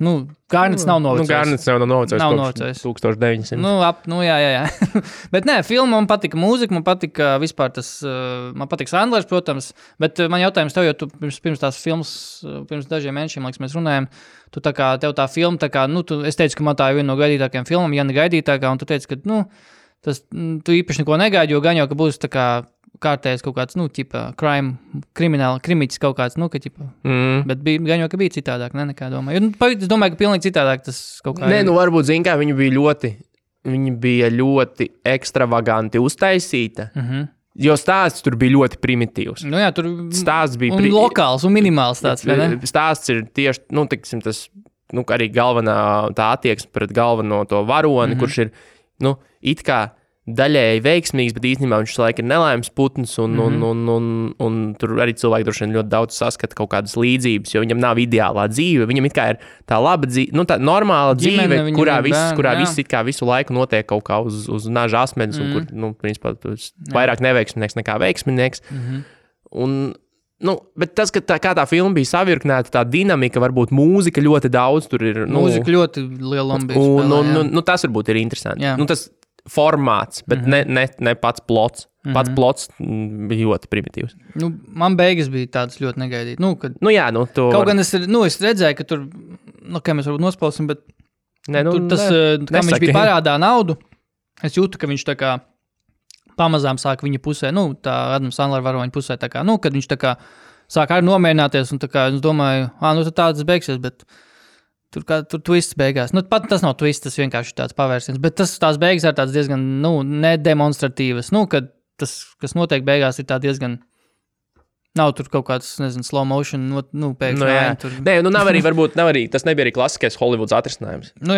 Jo tāds normāls atrisinājums būtu bijis, kad viss ir skaisti un viss aizbrauc saulrietā. Jā. Bet man tieši patika, jo tas, nevarētu teikt, ka tas varonis bija pelnījis citādāku likteni. Jā. Nav Hollywoods beigas. Nav Hollywoods beigas, ir reālās dzīves beigas, kas varbūt ir pozitīvi tādā ziņā. Un tā filma pirms tika piesaistīts Garnets, kuram, es gaidīju, ka viņam būs mazāk loma īstenībā. Es domāju, ka viņš tiek tur visur aicināts un tā uz kaut kādiem tur filmas prezentācijām un tur preses pasākumiem. Es domāju, tikai tāpēc, ka viņš ir, Garnets, bijusi, liela zvaigzne basketbola, un filmā viņš varbūt nemaz nav tik liela. Viņam ir diezgan liela loma tajā filmā. Viņš izmata savās ainās, cevišķi tajā ainā, kur viņš beigās apsēdās pie viņa tajā ofisā, un tur skaidroja, un tur izprašņāja visu par to opālu. Man pat, viņš reāli, diezgan labi dēloja vispār to. Diezgan arī tur, nezinu, nemāk paskaidrot, bet man Garnets, ka viņš ir, teiksim, nesaku, viņam būs aktieru karjera, bet viņš diezgan labi, diezgan forši atveidoja to basketbolu, to svēgu, viss svēgs bija diezgan labs tāds, un arī tur tie bija kaut kādi basīši. Tie weekends vēl. Weekends tur, agrīnais weekends bija, bet ko es gribēju pateikt? Kad pašai filmai, es īsumā atpateikšu. Pirms Garnets tika piesaistīts, tu varbūt klausies, varbūt podcasts vai ko, kad vismaz bija vēl, es nezinu, vai tieši tajā podkastā teica, kad bija Sandlers un Garnets pie Simons, bet vai citā, ko es klausījos filmu podkastā, kur tie Safdī brāļi, tie režisori bija, pirms Garneta bija ļoti ilgu laiku piesaistīts, bija Embiids, bet tā kā viņi filmēja sezonas laikā, tad kaut kā nesanāca to salikt kopā visu. Bet tur bija daudz tematiskāk būtu bijis, jo Embiids afrikānis ir, un tad tur ar viņam bija kaut kāds tur bez no savas kaut kādas cilts, tur kaut kāds tur svētais akmens apmēram. Tur būtu viņam tā relevants būtu lielāk. Jā. Un bet tas arī kaut kā ļoti, pašā gan ne pēdējā brīdī, bet diezgan ilgi bija tā kā, kad Embiids, bet vēl pirms tam varēja būt Kobe, un viņi speciāli bija sarakstījuši Kobem tā kā scenāriju, tā kā, kad tieši, ka Kobe tur ir tajā stāstā iepīts. Un tad viņi tur ritīgi ātri sarakst, reāli pēdējā brīdī sarakstīja tā, ka, tur uz pēdējās tur 24. stundā tur uzraksta scenāriju un aizsūta Kobes tur aģentam vai kam, un Kobes aģents pasaka, nē, Kobe vispār negrib tēlu, viņš grib būt režisors. Tas bija tā, ka viņš tur pirms viņš dabūja to Oskaru par to animēto filmu. Nē, Kobe grib būt režisors tagad, viņš grib Oskaru, nē, viņš negrib. Un tad vēl tematiskāk bija Amārijas Stadmairs bija piesaistīts. Un tad bija tiešām... Čaina Mārija. Un viņš bija ļoti tematiski, tāpēc, ka Mārijs ir viens no retajiem, vismaz NBA vidē, man varbūt vienīgais melodēnais ebrejs. Viņš ir ebrejs. Viņš arī brauc tur uz Izraēlu, viņš arī spēlēja, man liekas, Izraēlā, viņam piedara klubs Izraēlā. Un New York Knicks galā, un tie režisori arī kaut kādi Die Hard Knicks fani ir, un tad viņi tur diezgan, tas būtu daudz ļoti tā tematiski bijis, bet, beigās Garnets pielika. Un es vispār, godīgi sakot, es neatceros, kad pēdējā reize bija. Šī gan nevar teikt, šī ir NBA filma, protams, jā. Bet šī ir viena no tādām filmām, kas ir diezgan tā realistiski ataino arī to, to NBA kaut kā, sen nav bijusi filma par NBA kaut kāda, kas ir bijusi laba. Šī nav tur NBA filma, tā kā straight up NBA filma, bet kur ir NBA iepīts, šī ir viena no, pēdējo gadu tiešām tādām sakarīgākajām un vēl ar to visu to gambling elementu, tur diezgan interesanti. Man liekas, ka mūsu autoriem varētu šī filma tādā ziņā patikt. Es nezinu par to pašu stāstu, kā tādu, par to, arī par to, kas tur notiek tā kā primāri, bet to fonā, kas notiek visas tās naudas lietas un NBA un gambling un Garnets un Knicks un Bostona. Ne, pret Nikiem viņi nespēlēja. Viņi pret Philadelphia spēlē, bet diezgan, man patika. Es gaidīju varbūt kaut ko citu, es varbūt gaidīju, kaut ko tādu arī dinamiskāku, tādu mazliet straightforward, bet zinot tos režisors, viņi ir tādi mākslinieki, tādi bišķi tādi pa gaisu, tā kā es nedomāju, ka tur būs tāds klasiskais ar tāds, tā kā, virzība tāda, tā kā no A uz B. Tur bija baigi, nevis nesaturīgi, bet haotiski. Tur visu laiku kaut kas notika, un ļoti daudz tie karakteri tā arī, neko tu baigi daudz par viņiem arī neuzzināji, kā. Tas čels, kā viņš parādā naudu izrādās, viņi ķipa radnieks. Tur brother-in-law, cik es lasīju Wikipēdijā. Tur rītīgi daudz ir, ļoti daudz personāžu tur iekšā ir, bet ļoti maz par viņiem kaut kas. Bet viena lieta, ko es gribu atzīmēt, tas tur, kurš beigās tur visus sūdus sataisa. Sūdus. Tas henchmans, kas bija tam tur, kam viņš naudu bija parādā. Tā ir viņa pirmā loma, un viņš vispār, viņš nav aktieris, viņš ir kaut kāds tur bijis kaut kāds bouncers un viņam bijuši vairāk piedāvājumi, tur piedalījās arī tieši tā kā kaut kādiem tur tā kā big heavyiem, tā kā, un tā bija viņa pirmā loma, bet viņš bija diezgan tāds intimidating čels. Ir jau daudz labi piemēram. Tas pats, ka, mēs tieši tikko nesen ar kolēģiem skatījāmies Roma, filmu, kur ir... Korona, bet viņi ir to. Ko? Kurš Roma? To spāņu filmu? Jā, nav spāņu. Tā, kas ir tā melnbaltā? Jā. Es nejaucu, vai tā ir Iñárritu filma vai Korona? Korons. Un tur jau galvenajā lomā arī tā sieviete ir pirmo reizi tālā, un dabūja, labākās aktrises nomināciju. Šiem te, kas tagad, kas Anka Džems režisē, viņiem bija filma pat, ja nemaldos, pirms šīs bija tā Good Time, kur bija Pattinsons, un pirms tam bija, nepateikšu, kā saucās filma, es aizmirsu, Blanking. Anyway, tur visi aktieri tajā filmā bija bezpilnīgi. Bezpilnīgi? Anyway, Taisam naudas bezpilnīgi. Anka Džems, es iesaku, tīri kaut vai intereses pēc, es iesaku. Jā, bet nekur viņi nevar nostīties šobrīd. Legāli nevar. Kas ir slikti? Neko nemēģinām te veicināt, bet ka viņai beigsies tas kinoteātru gājiens, tad viņai būs Netflixā. Viņai Netflixam pieder distribūcijas tiesības, tā kā. Tas bija tāda neliela novirz, bet tā ir tāda, ja runājam par filmām ar basketbolu, ar NBA, tā ir tāda filma, ko, var paskatīties. Nav viņa tāda pilnīgi pataisno tāda, viņa nav tāda super, pilnībā saprotama, viņa nav tāda pilnībā tāda, tas sižets nav pilnībā tāds, tev uz paplāts pasniegts, tā kā kas tur īsti notiek, un pareizi saka, tur diezgan tā haotiski tas viss ir, bet tas, man liekas, arī pieder pie tā, ka tur tā Ņujorkas vide, viss ir steigā, viss ir ātri, visu vajag tagad un uzreiz, un kaut kā, man liekas, ka tas tā noķerts diezgan, manuprāt, tā ir, tā atmosfēra tāda noķert ir. Zin kā cilvēkam, kurš varbūt arī, pat varbūt kuram ir, nezinu, tev ir kas baigi svarīgi, tev ir jāspēj, tā teikt, skolā, kad kādreiz bija angļu valodas eksāmenos, vai kur tur bija tās klausīšanās daļa, kur bija speciāli uztaisīts tā, lai grūti ir saprast, ko viņus var runāt. Tur visu laiku viens otram pārunā. Tur ir nereāli trokšņi. Es leģit varu iedomāties, ka cilvēkam ir grūti skatoties par saprast, kas pie vēl ko viņi saka, kas tur notiek. Un tīpaši šajā filmā nebija pieejama vēl. Jo tur skaņa ir, visu laiku mūzika spēlē, visu laiku viens otram, visu laiku ir satiksmes trokšņi. Teorētiski tu noskatoties pirmo reizi, nevarētu tam atstāstīt, kas vispār, un par tāds filmas aizklausās. Tas nav nekāds, tā kā, nemāk angļu valodu, bet vienkārši viņi bija tik grūti uztver.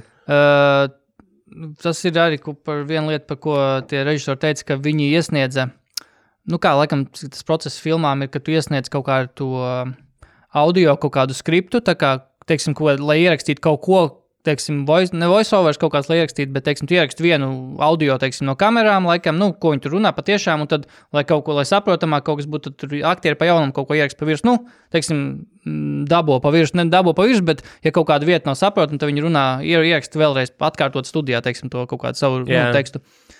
Un viņi tur kaut kā bija, laikam, tas salīdzinājums tāds, ka viņi devušies uz to studiju, ja parasti ir tur, teiksim, kaut kāds tādam darbam ir kaut kāds noteikts lapu skaits, cik parasti nāk, teksti, tur lapas ar tekstiem, tā kā, ko ierunāt, tur kaut kāds, tur nezinu, 5, 6, viņi tur nākuši ar kuriem 40 lapām, un tur tas tie cilvēki, kas runā fonā, visu laiku, tā kā, pa kuriem pa virs runā galvenie aktieri, tur ir pilnīgi cits stāsts kaut kāds, var tā kā uztaisīt citu stāstu kaut kā, tā kā filmē, tā kā background story, jo tur, kas fonā runā, visi tie kaut kāds balss, viss tas. Tur ir ļoti daudz aktieru, ļoti daudz informācijas un ļoti daudz kaut kas notiek. Jā. Mēs esam nereāli ilgi. Jā, Uncut Gems. Sauksies šī sērija mums, Uncut Gems. Uncut Gems. Mēs esam 1 un 3 minūtes jau, un zinks ir. Aiziet. Ko mēs darām tālāk? Mums ir 2 tēmas, bet varam pa vienu parunāt. No? Nē, kā bija tas NBA, runājot, iespaidojoties no Jimmyjo Butler'a un TJ Warrena kašķiem, mēs gribējām parunāt, jo tagad jau visumā varbūt par kādi mums ir kaut kādi varbūt iecienītākie vai kas iespējušās atmiņā kaut kādi NBA kašķi starp spēlētājiem, nezinu, starp jebko, kas NBA vidē ir. Man liekas, ka viens no labākajiem ir bijis Lens Stevensons ar LeBron. Lens Stevensons ar LeBron. Tāpēc, ka tur vienmēr ir labi mīmi. Tur ausīs pūšana. Jā, un tas nebija Lebronam, bet viņš mēģināja toreiz atsiet arī, Lens Stevensons bija klauns, viņš atsēja bots kaut kam. Es zinu, ka J.R. Smits atsēja bots daudziem. Jeb J.R. bija. bet Šonam Marionam viņš atsēja visu, jā. Viņam iedeva tur. Labi, bet vienalga, teiksim, no godiem aktīvajiem, Russels Westbrooks pret Patrick Beverly, jā, tas ir aktuāls.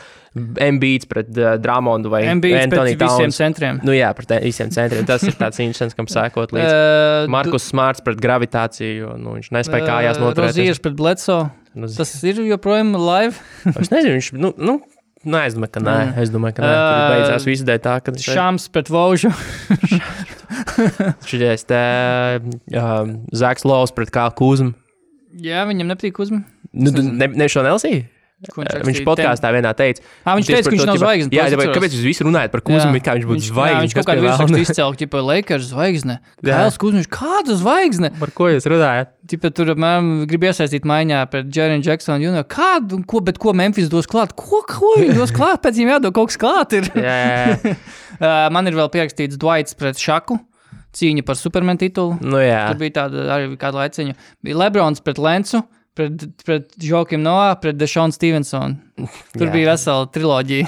Joakim tas ir. Bet Deshaun Stevensons tas bija Lebron tā kā pirmajā Cavaliers posmā, kad viņi tikko sāka spēlēt tur playoffos. Viņš bija Vašingtonā, un viņš teica, ka Lebrons ir overrated. Celtics pret Lebronu. Arī kad Dešons tur bija tas slavenais citāts no Lebrona, ka viņam prasa, ko domā par to Deshaunu Stevensonu izteikumu. Es viņu vispār tur neņemu galvā. Tas ir tā kā Jay-Z tur piesietos Soulja Boys. Tas ir novecojis referenci, bet tu saprati, Un Deshaunu Stevensons tur, viņam bija playoff sērija pret Cavaliers nākamajā Wizards spēlē uzaicināja Soulja Boy, lai viņš sēž tur courtside ar Deshaunu Stevensonu krēklu. Un tad Jay-Z savā kaut kādā distrakā ielika Stevenson tur overrated, if anything, he's underpaid, kaut ko tur. Un tur respektīvi, arī diezgan tāls ceļš bija. Un tur vēl sniedzās līdz tam 11. gadu finālam, kad Mavericks bija pret Heat, arī tur Dešons tur bija Mavericks komandā. Bet pēc tam jau Dešons vairs nevarēja tikt nevienā komandā, un viņš tā kā bija ietvītojis kaut ko, hey, I want to go to the Heat, LeBron, make it happen. Bet man ir vēl 8. gada Celtics pret Ray Allenu. Jā. Arī neaicinu viņus tur, viņu partijiem neko neaicinu. Tā kā sadismošies. Man ir Garnets pret Noah, arī bija tur tāds neliels kašķis, jo Noah bija, kad viņš ienāca līgā, Garns bija viņa mīļākais spēlētājs, un tad viņš pirmo reizi pret viņu uzspēlēja, un Garns bija pret viņu ļauns. Un tad viņam viņš nepatika vairs. Un tad viņš teica, ka Garntam ir kaut kas pret, visizteiktāk viņam kaut kas ir pret baltajiem un čaļiem un eiropiešiem vai ārzemniekiem. Un tad tur kaut kā bija savalkts kopā, bija tas SB Nation video, kur tā kā, jo viņš ir tur piesējies. Viņš ir Zazam pa čūliem tur iedevis bietē, viņš ir Noā tur kaut ko pateikt, tur visu laiku bija ļauns, un viņš vēl pret kaut kādu balto. Kaut kas vēl tur, viņš bija tur labi piemēri, ka tiešām, viņš kaut kas viņam bija baltajiem un eiropiešiem. Bet, Zībo pret Blakeu galā, tagad tas bija pēdējais video vēl arī bija. Tas bija arī interesanti, Bet, Jimmy's pret TJ 20. martā, pēc mūsu 21. mums. Mark it down. Indiānā atkal spēle. Es reāli, tā priecājos, ka es to spēlu tieši, es nezinu, kāpēc es skatījos to spēli. Es vienkārši biju ieslēdzis un skatos, tur, Jimmy parauju TJs, un tur sākās kaut kāds beefs, bet tas TJs, viņš izskatās pēc tāda, es nezinu, vai tāpēc, ka viņam franču bijis, bet viņš izskatās pēc tāda ritīgi, tāda he has seen some stuff. Tā kā E.L. Jackson. Jā, viņam pazīst vēl tādas nedaudz tādas ar riņķiem, tādas bišķi trakas, tādas, nezinu, Jimmys ir tāds vairāk tāds glamour tough guy tagad jau. Nu jā, viņš ir tāds balto cimdu cilvēks. Jā, viņš, un tieši TJs spēlē Indiānā, kur tur arī saka, ka tā ir tāda blue collar komanda, ķipa tāda strādnieku komanda. Tad, jā, bet, nu jā, tas, ka viņš to fakuts pārādi, tas man likās tāds, un tur ar komentētāji teica, nevajadzēja iet to ceļu. Jā, tas bišķi pat tālu. Bet Jimmy'am ar 30,000 izmaksājis. Jā. Ok, es nezinu, es domāju, ka tur tikai TJ. Viņš jau pēc tam komandu, viņš jau viņu tantoja arī. Viņš tur teica, viņš nav manā līgā, viņš tur... Viņš pateica arī, ka viņš ir vispār trash. Viņš arī pret mēdījiem pateica, ka viņš ir trash, un ja es būtu viņa treneris, es viņu nelikt pret mani, Bet tur statistiski arī diezgan pamatot, tur bija izvēl kaut kāds stats. Ārprāts, bet viņš arī, bija kaut kā tur, ka tur sāc viens otrs kaut kā tur statu. Tur Jimmy'am divreiz labāk stati un divreiz efektīvāk. Jā, un ko viņš tur teica, ka viņš tur nav manā līgā vispār, un tas, ko viņš pateica, bija tur pilnīgi bez cieņas. Es domāju, ko viņš tur viņam pateica, nezinu. Viņš tur no lūpām tur varēja nolasīt, viņš tur viņam teica, ka I will, nezinu, fucking end you, apmēram. Jo tas ir ļoti nopietni domāts pasākums. Un ātrais topiks, ko iespaidā arī no pagājušās nedēļas, ka bija vienā naktī spīdēja gan Chris Pauls, gan Carmelo iemet game winneru pret Toronto, gan Derrick Rose uzspīdēja. Tā kā 2010. gadā. Tāda izvilkts. Man ir tā kā pierakstīt daži mani mīļākie tā kā spēlētāji, kuri bija jau tādā cienījamā vecumā, tādi veci, pār 30 vai vismaz tā kā pāri viņu pīķi gadiem, jau aiz viņu pīķi gadiem, bet joprojām bija aizraujoši, aizraujoši tā kā laukumā un bija interesanti vienmēr sekot līdz viņiem. Man ir pirmie piemēri, protams. Man liekas, ka viens no top 3 veco čaļu standartiem Steve's Nash, kad pirmkārt viņš 31 un 32 gadu vecumā dabūja MVP balvas, un kad un ar tā kā savā karjeras tā kā otrajā tādā tā kā posmā jau pēc Dallas. Chauncey's Billups man patika arī tādā vecumā, arī viņš principā spēlēja ļoti tādā augstā līmenī līdz kaut kādam 36 gadu vecumam. Viņš vēl Denverā bija diezgan ļoti produktīvs, tā kā Denverā sasniedza to konferences finālu pēdējo pagaidām 9. gadā. Viņam bija, man liekas, 3-4 gadi. Jasons Kitts, protams. Protams, Jasons Kitts jau tur vēl 37 gadu vecumā tur smuks piespēlīts devā Timijs un Manu, protams. Es tieši gribēju rakstīt tā kā Timijs, Manu un Parkers. Parkers kaut kā neskaisti novecoja, manuprāt, kaut kā tieši salīdzinot ar. Ok, Manu ar tur nemet tur 37 gadu vecumā 15 punktus, viņš tur arī kaut kāds 8 met, bet viņam tā spēle joprojām bija ļoti tāda flashy, aizraujoši, patīkam. Timijs bija vispār, nezinu, 14. gadā, cik viņam gadi bija 37, 38, joprojām bija tur saimnieks zem groza. Jā, bet Parkers jau ar tajos playoffos bija ļoti labs. Tad viņš jau bija ok, bet, teiksim tā, ja skatāmies tā kā uz to vecumu, kāds bija Timijam tad, un pēc tam kāds bija Parkers, tur 35, 36 gadu vecumā, tur bija, Parkers bija tāds diezgan slow jau, manām slow. Viņš jau nekad nebija baigi atletisks. Viņš atletisks nebija, viņš bija ātrs, viņam bija tas spin moves. Jā, viņam bija spin moves, viņš tā kā sneaky spēja iesnīkot tā kā ielīst īstajā caurumā, īstajā vietā, bija brīdī, bet viņš jau nekad nebija tāds baigais superatlēts. Bet vēl viens spēlēs, kurš arī kurš varbūt līdz tam konkrētam vecumam bija tāds arī journeymans, viņš joprojām ir journeymans, viņš gan tagad nav vienā komandā, tieši nezinu, bet kurš arī, principā, kaut kā varbūt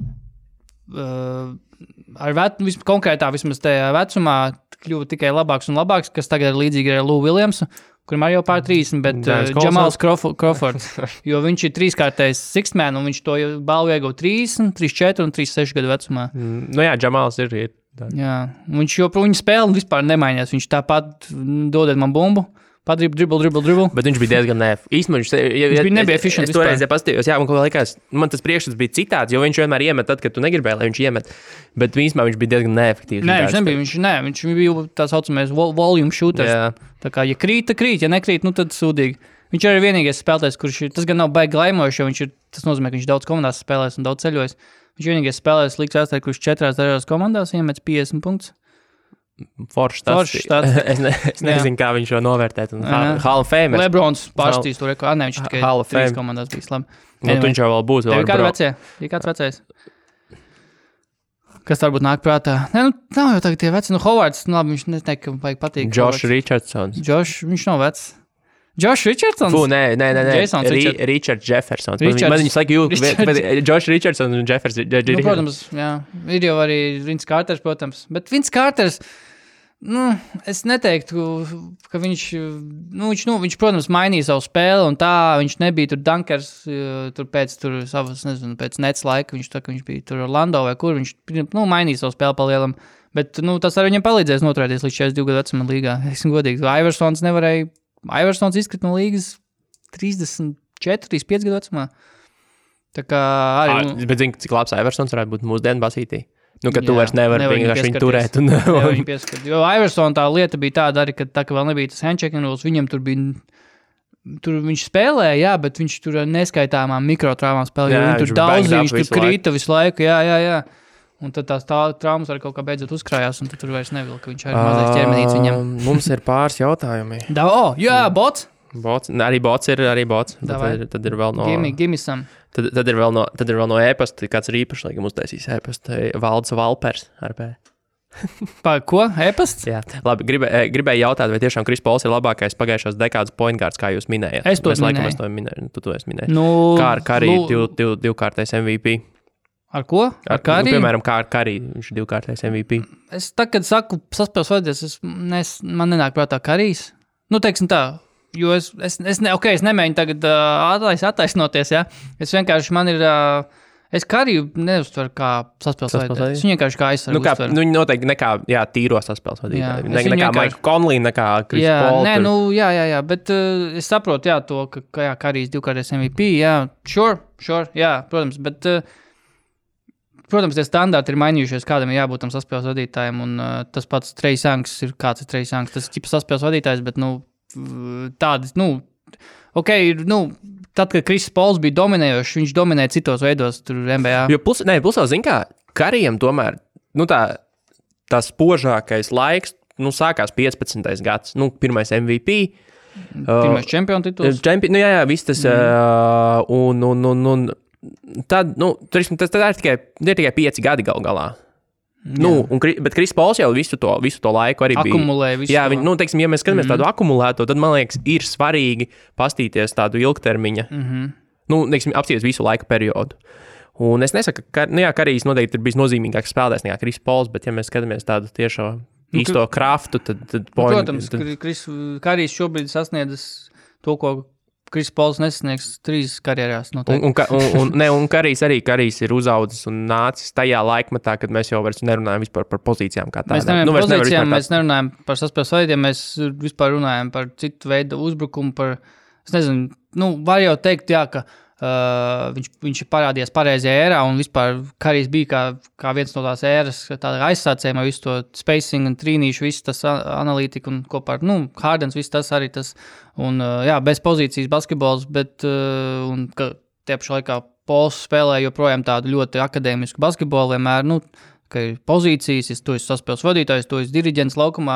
Karijs, es neteiktu, ka viņš veidoja saspēli, teiksim, tur Golden State, viņi tur vienkārši visi skraidīja apkārt. Zinu, kur ir problēma Karijam? Tā ir problēma.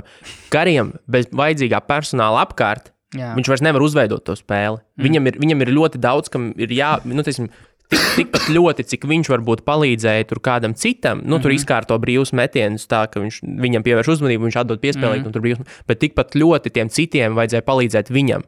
Arī būt labiem metējiem, jo pasties, kas notiek, kad tev vairs nav labi metēji komandā, Karijam uzmetās pa 2 virsmu un viss beidzās. Kris Pols ir tas, kurš teorētiski var, kā mēs to redzam arī tagad, gan Clipperos, tas tā bija gan Houstonā, gan arī tagad OKC, viņš var no dotās situācijas jebkurai situācijai atrast risinājums un būt tā lietderīgs, lai jebkurā situācijā tās lietas strādātu. Un tas ir tāds īstais point guard, man liekas. Mērķis tev ir jābūt tā kā, principā quarterbackam un jāatrisina dotā problēma. Karijs, es neticu, ka viņš var radoši viņus atrisināt, viņš vienkārši pats ir tik labs, ka viņš sev pievērš pārāk lielu uzmanību, un ja tev nav pietiekami labi partneri apkārt, tad tev uzmetās 3 cilvēki virsū, un tad viņš vairs īsti nevar neko izdarīt. Ja kaut kā tā, man liekas, ka Karijs ir vairāk atkarīgs no personāla sev apkārt. Viņa tas posms. Jo, ja viņam nebūtu tāds Draymonds, nebūtu viņam Klejs, kuri arī var piespēlēt, kas ļauj viņam brīvi kustēties, kuri var bumbu pavadīt. Labi, Klejs nevada bumbu, tas skaidrs, bet Draymonds, piemēram, viņš mierīgi var dot piespēles un vadīt, un Karīs tikmēr skrien apkārt. Durants galā viņam komandā bija, kas viņam, kas tomēr viņam arī atbrīvoja nedaudz rokas. Es neuzskatu par tādu arī īstu point guard, jo viņam bija pārāk daudz labi citi spēles veidotāji, es teikšu, ka ne par Polis neteicu, tāpēc, ka es tieši gribu uzteikt, ka viņš ir labākais saspēles vadītājs, bet, vienkārši ka tie ir pilnīgi cita ēra tā ir, un varbūt nemaz nav korekti teikt, teiksim, ka viņš ir labākais dekāds saspēles vadītājs, jo vienkārši tas termins saspēles vadītājs, ļoti maz, šobrīd, teiksim, gandrīz jau ir pazudis. Labi, nākamais jautājums. Kas ir? Šeit jau ir jautājumā, teiksim tā, insinuēts, kas ir jādomā. Kas ir Westbrooka lielākie mīnusi? Tā liep uz tā liep, un tas, ka viņš viņus nevar iemest. Tas ir jau atbildi jautājumā. Atbildi jautājumā. Kas nākam sezonā? Nē, paga, kā, tālu pus tā liep? Nav jau arī, metiens. Metiens un galva. Un lēmumu pieņemšana. Jā, bet tāpēc, ka respektīvi, tas ir, man liekas, ļoti cieši saistīti. Tās lietas ir saistītas. Viņam galva traucē pieņemt pareizo lēmumu. Jo, ja viņš ja viņš labāk mestu, tad tie lēmumi nebūtu tik stulbi. Bet ja viņš pareizi pieņem to, ka viņš nevar iemest un saprast to savā... Jā, bet problēma jau ir tas, ka nav, tā metiena viņam nav. Tā būs problēma, ko pret viņu izmantos. Neatkarīgi no tā, kādas lēmumus viņš pieņems. Tas tāpat kā, kā, piemēram, Houstona zaudē, tad, kad divi uzmetās virsū Hardenam, un Hardens atdod piespēli Westbrookam. Otra komanda ir mikro uzvarējusi, jo Westbrooks neatkarīgi no tā, ko viņš pat nevar ko viņam pieņemt, vai ne? Viņam ir jāmet, viņš ir brīvs, viņam ir jāmet. Un tad viņš nevar saprast, vai tā kā mest vai nemest, un tas metiens viņam traucē dzīvot. Un arī tas, ka viņš ļoti daudz, viņam ir slikts tā metienu izvēle. Metienu izvēle tieši arī pozicionāli. Kas būs nākamā sezona Dallas lielais papildinājums? Dāvis Bertāns, tieši tā. Rodions Kuruks. Pagaid, Dallas, kā nākamā sezona jau... Andris Bertāns, Andrē Dramonds gribēja teikt.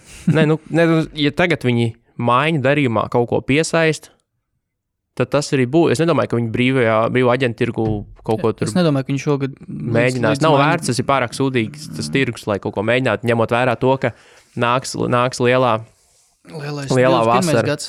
Būs Deivis, Deivis, ko tur atteicās, bet tikai tāpēc, lai pēc tam dabūtu lielāku. Kā Jānis, PG, man liekas, taču arī viņam tas nebeidzās. Viņam bija 2 gadu līgums. Jā, man liekas, ka viņam 21. gadā beidzās. Tur būs labi. Es nezinu, bet beidz viņam taču arī jādomā, ko viņi Lukam dos. Nē, protams, bet vienkārši Lukam, Lukam jau ir vēl... Jā, bet long term, teiksim tā, kad viņi grib iedos tagad aiznākamajā vasarā kaut kam maksu vēl vienu, porziņu maksu, un ko viņi Lukam iedos, un kas paliks pāri. Jā, es nezinu. Tāpēc es domāju, ka mid-level čali, teiksim, Dāvi Bertāni, 15 miljoni. Tad, tas nav liels papildus. 10 un 5 porziņas dod. Jā, varbūt, jā. Tā kā tur, es domāju, kaut kādu baigais spēlmanis Dallas nebūs brīvā aģenta tirgu katrā ziņā. Ne nākamgad. Nē, tā kā nav arī tirgus, teiksim, godīgi. Pēdējais jautājums, kādēļ mēs cenšamies zoboties par Valdu Valteru viedokli? Tas jau bija komentāros pagājuši. Es atbildēju jau. Tas, ka viņam ir old school skatījums uz vairākiem jautājumiem, nav slikti manā izpratnē. Dažreiz ir smieklīgi, bet, piemēram, kad iesmējāt par šeit ir kļūda, jo mēs par Nets spēlētājiem runājam. Par Pelicans spēlētāju ir bomži izteicienu. Tas tiešām bija trulli un idiotiski. Man likās viens no visnevainīgākajiem. Man tas vispār pilnībā paslīdēja garām, kā normāls parasts jociņš. Tas bija, man liekas, viens no visnevainīgākajiem, kādu varētu izdomāt. Jo... Saprot, pirmkārt, mēs nerunājam par Valdu Valteru. Mums ir sadēļ Valdis un Valters. Tas ir divas nesaistītas lietas. Nav radnieki. Yep. Bet nē, labi. Bet, tas, ka viņam ir tāds pats vārds, kā Valdim mūsu sadaļā, tas neko nenozīmē. Ziniet, ir tāda ļoti, varbūt, es pieļauju, ka šis cilvēks, kurš mums rakstīja jautājumu, zina, mums patīk troļļot, tā ir troļļošana, tas nav kaut kāds tur mums ir iebērs, mēs tur netaisam Valdu Valtera nīdēju fanlapu, mēs vienkārši patīk pats, Bet, labi. Mums tas ir, ziniet, tas ir vairāk kontentam, tā kā, mums nav jātaisnojas par šo vispār, jo pirmkārt, ja tu pastītos, tad diplomātiski pasakot, mēs par viņu praktiski vispār neko nerunājam. Tas ir procentuāli kaut kāda. Mēs runājam par lietām, kas ir, tā kā ir tev centrālās diskusija temats, un mēs runājam par to tematu, nevis par to, ka Valdis Valters ir lohs, vai kā viņš izskatās, vai mēs neuzbrukam viņam kā ad hominem. Nenāk prātā, viņam mati, man nav mati, come on. Man ir 2 reizes mazāk gadi, ka man deal with it. Šito mēs slēdzam, jo pēdējais jautājums ir botam. No. Morits ir uzrakstījis. Kurai komandai jūsuprāt izdevies labākais šīs sezonas svaigais iesaukums, ieskaitot arī nedraftētos spēlētājus, kas pirmo sezonu spēlē? Viņa top 3, 3. vietā Golden State Warriors, 2. Grizzlies, 1. Miami. Starp Grizzlies un Miami, jā. Es teiktu, ka tev kaut kas starp turien. Warrioriem, viņiem ir Paskals, ķipa teorētiski okei. Bet komanda ir kāda? Jā, es tieši par to domāju. Kāda ir kritērija? Es drīzāk teiktu, ka Washingtons Wizards. Nē, godīgi sakot, man liekas, ka Toronto ir diezgan labi sanācis. Tie visi tie Boucher un Terence Davis? Jā, Terence Davis, Boucher. Tie ir ļoti vērti. Viņi ir, viņiem nav tā. Baltais čels, neatceros, kā sauc, trīnīšs met. Tas nebija laikam Terence Davis. Nē, Terence Davis nav balts. Ok, racist. Labi. Nē, bija viens baltais, kurš ļoti labi trīnīšs meta viņiem kaut kāds, nezinu, Maiks Whitesides. Nebija liela loma viņam, protams. Mets Thomas, jā. Bet Boucher, Terence Davis, kaut vai Mets Thomas, vienalga, viņš met trojkas ar 47%. Exactly. Un viņi ir vērtīgāk, manuprāt, nekā, piemēram, Golden State tur tie džeki. Jo tur tiešām ir bad team, good stats variants, vai ne? Un es Toronto ieliku 3. vietā, un tad 1-2 sadalījos ar Memphis. Jā, jo pasies, ja tev nav izpildītāji, tā Steve Kerr, tā sistēma strādā tikai, ja tev ir izpildītāji. Varbūt, ja Golden State spēlē citā stilā, varbūt ar to pašu komandu, kas viņiem ir, varbūt kaut kas sanāktu vairāk pat. Tā Steve Kerr sistēma strādā tikai, ja tev ir 3 ritīgi labi metēji vienlaikus, un viens garais, kas vada saspēli tikpat labi, Grīns, piemēram. Bet tagad, kad tur ir Kais Bowmans un Eriks Paskals un Damian Lee, tavs fantāzija čals, ja? Joprojām? Glens Robinsons 3. ir manā fantāzijā. Viņš ir mans tā kā paņemu apakaļ nometu, paņemu uz laiku tā, jo man ir tādi viens spēlēs, kurš man nav žēl nomest. Tas Eriks Gordon nomet tikko, un viņš šonakt piemet 17 punktus. Kāpēc viņu nomet? Viņš izlaida iepriekšo spēli un es sadusmojos viņu. Es paņēmu Glenn Robinsonu. Kas ir Game of the Week tev? Man ir viena pierakstīta spēlē, jā. Ja es noslinkojos un man nav. Man ir tūlīt pateikšu. Ko es... Pats man šīt iekār. Google Sheets, man Rihards ieteica lietot, bet man tagad iekārās. Gribēju, kā labāk. Tūlīt ielādēsies. Man ir pat melnu, man boldā ierakstīts pat ir. Kas spēl. Vēl ir lādēs? Vēl lādēs. Mums tā ir datoru vai Google Sheets vai? Kāpēc to Google Sheets nebija atvērts jau uzreiz? Tāpēc, ka es biju iespins tāds. Bet tev citā tabā bija Sheets? Jā. Es internetā skatos Sheets. Jā, bet viņš jau to bija ielādēts. Kāpēc tu pārlādēji? Dažreiz tā, ka tu ilgi neesi atvērs kaut kādu tābu, tad viņš ielādējas pie jaunā. Man tā nav. Man dators vienkārši pārnāk kaut ko. Ko man tagad pateikt? Atrada viskārtību. Nedēļas spēle Portland Rocketā. Houstonā Melo atriebības spēle. Labi. Jā. Tā ir atriebība naktī uz ceturtdienu, 4:30. Varbūt weekendā ir kaut kāda spēle, jo es skatījos līdz piekdienai schedule, varbūt weekendā ir kāda spēle. Es neapstāju. Nekas iztiksim. Katrā ziņā, jā, nepļaukājiet cilvēks kā Bobijs Portis. Jā, tas bija labs, ka viņš tāds smēlē. Tu zini, kāpēc viņš pļaukā? Zini, ko viņš dara pirms spēles?